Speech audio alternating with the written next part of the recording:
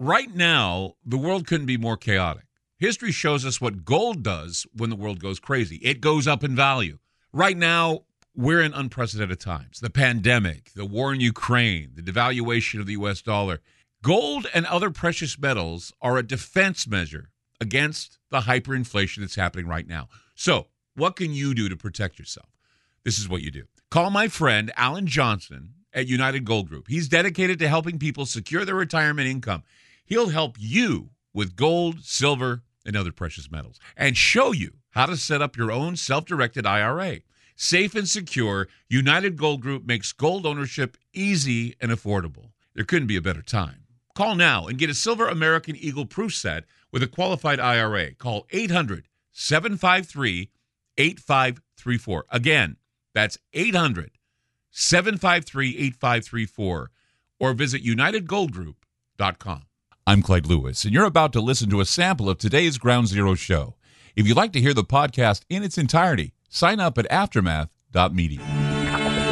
I'm Clyde Lewis, and this is Ground Zero. The number is to call tonight, 503-225-0860, or toll free, 866-536-7469, 866-536-7469. Whether seen as a shadowy, villainous presence or possibly a heretofore tight-lipped benefactor, the deep state has recently risen from the far fringe depths of obscure conspiracies to seize the public discourse with their Leviathan-like tentacles, their Hydra tentacles. It's like a big octopus. Everything is, not within their reach. Is always within their reach. And we've demonstrated that we're seeing a weaponized version of the security apparatus that's being abused by this current administration. Now, whichever direction you look, left or right, the conspiratorial deep state talk has become normalized in mainstream media, even though if anyone else talks about it, they become conspiracy theories. It's a conspiracy theory. But when we talk about it, it's real. Why? Because they link it to Russia, they link it to other parties. They never talk about it here in America, never talk about how it's being used. And there are limits to how far this newly devised or acknowledged deep state awareness extends. The media wants you to believe that it's an invention of Donald Trump. They want to say that people who believe in the deep state are paranoid. But those who have studied conspiracy history know that the deep state sometimes carry out they carry out operations with absence of forethought on any concern, and they do it without any modicum of morality. Holding power and keeping the flow going is a dirty job, and someone or some group has to do it. They have to do the work, the dirty work. Whatever the state of the deep state is in the United States, it appears that we have this resurgent police state attitude, and it's waiting in the wings now to crack down on dissent. Ever since January 6th, they've been vigilant on this account. It's been a scary type of thing that everybody is under threat of arrest or under threat of being surveilled. So with every group of enforcers, we would also have to think that there are those out there that are willing to expose the conspiracy with, exposing the conspiracy in retaliation for what happened on January 6th. That's what I'm thinking. I'm thinking that there's a group of people out there, some maybe even be listening to me right now, who are plotting a retaliation.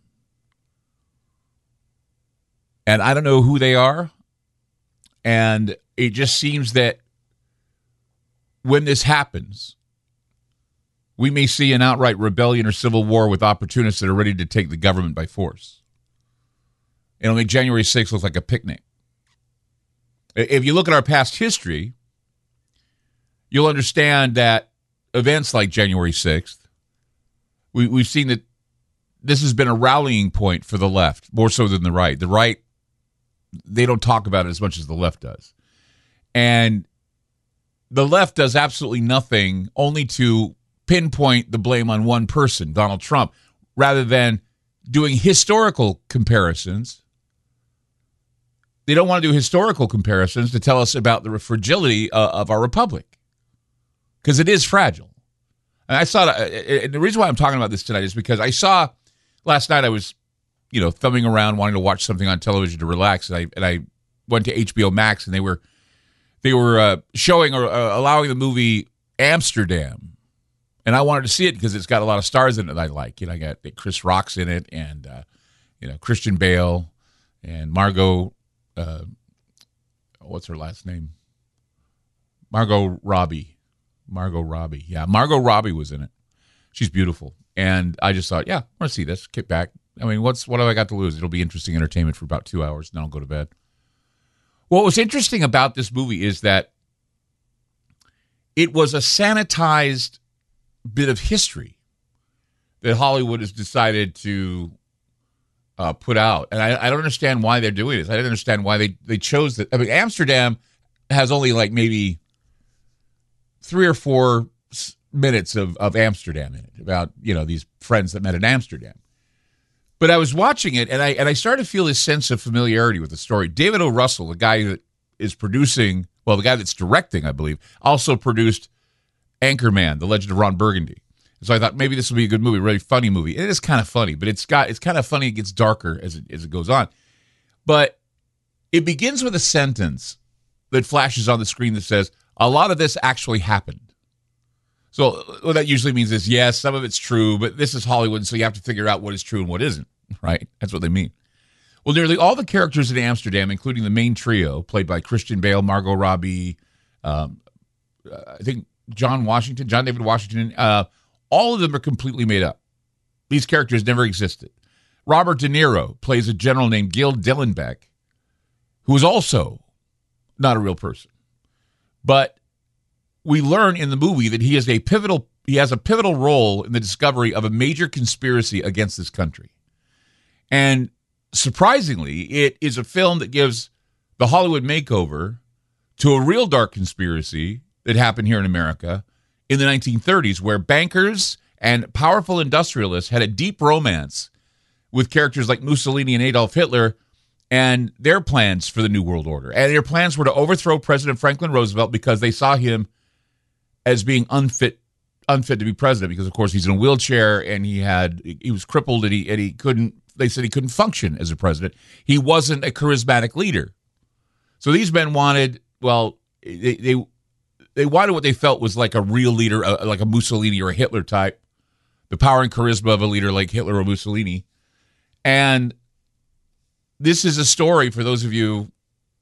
I mean, I'm not giving away anything, but it's certainly about the story of Smedley Darlington Butler, who was actually offered money and actually was told that he could lead 500,000 men that were going to commit a coup d'etat against FDR. And Butler refused. He refused to do it. And then he made a report saying what was going on. And it's so funny that Amsterdam, this movie, was talking about this historical moment. They were rewriting it, of course, but I could tell what it was. I could see that was the underlying theme of the film, about this general that wished to literally unveil and reveal the police state. Anyway, 503-225, not the police state, but the deep state. 503-225-0860 or 866-536-7469. I'm Clyde Lewis. You're listening to Ground Zero, and we'll be back. You've just listened to a segment of Ground Zero. If you'd like to hear previous shows along with having access to our online library and social media platform, sign up now at aftermath.media. It's only $10 a month, and there's also yearly specials to fit your budget. Again, go to aftermath.media. I'm Clyde Lewis, and thank you for supporting Ground Zero.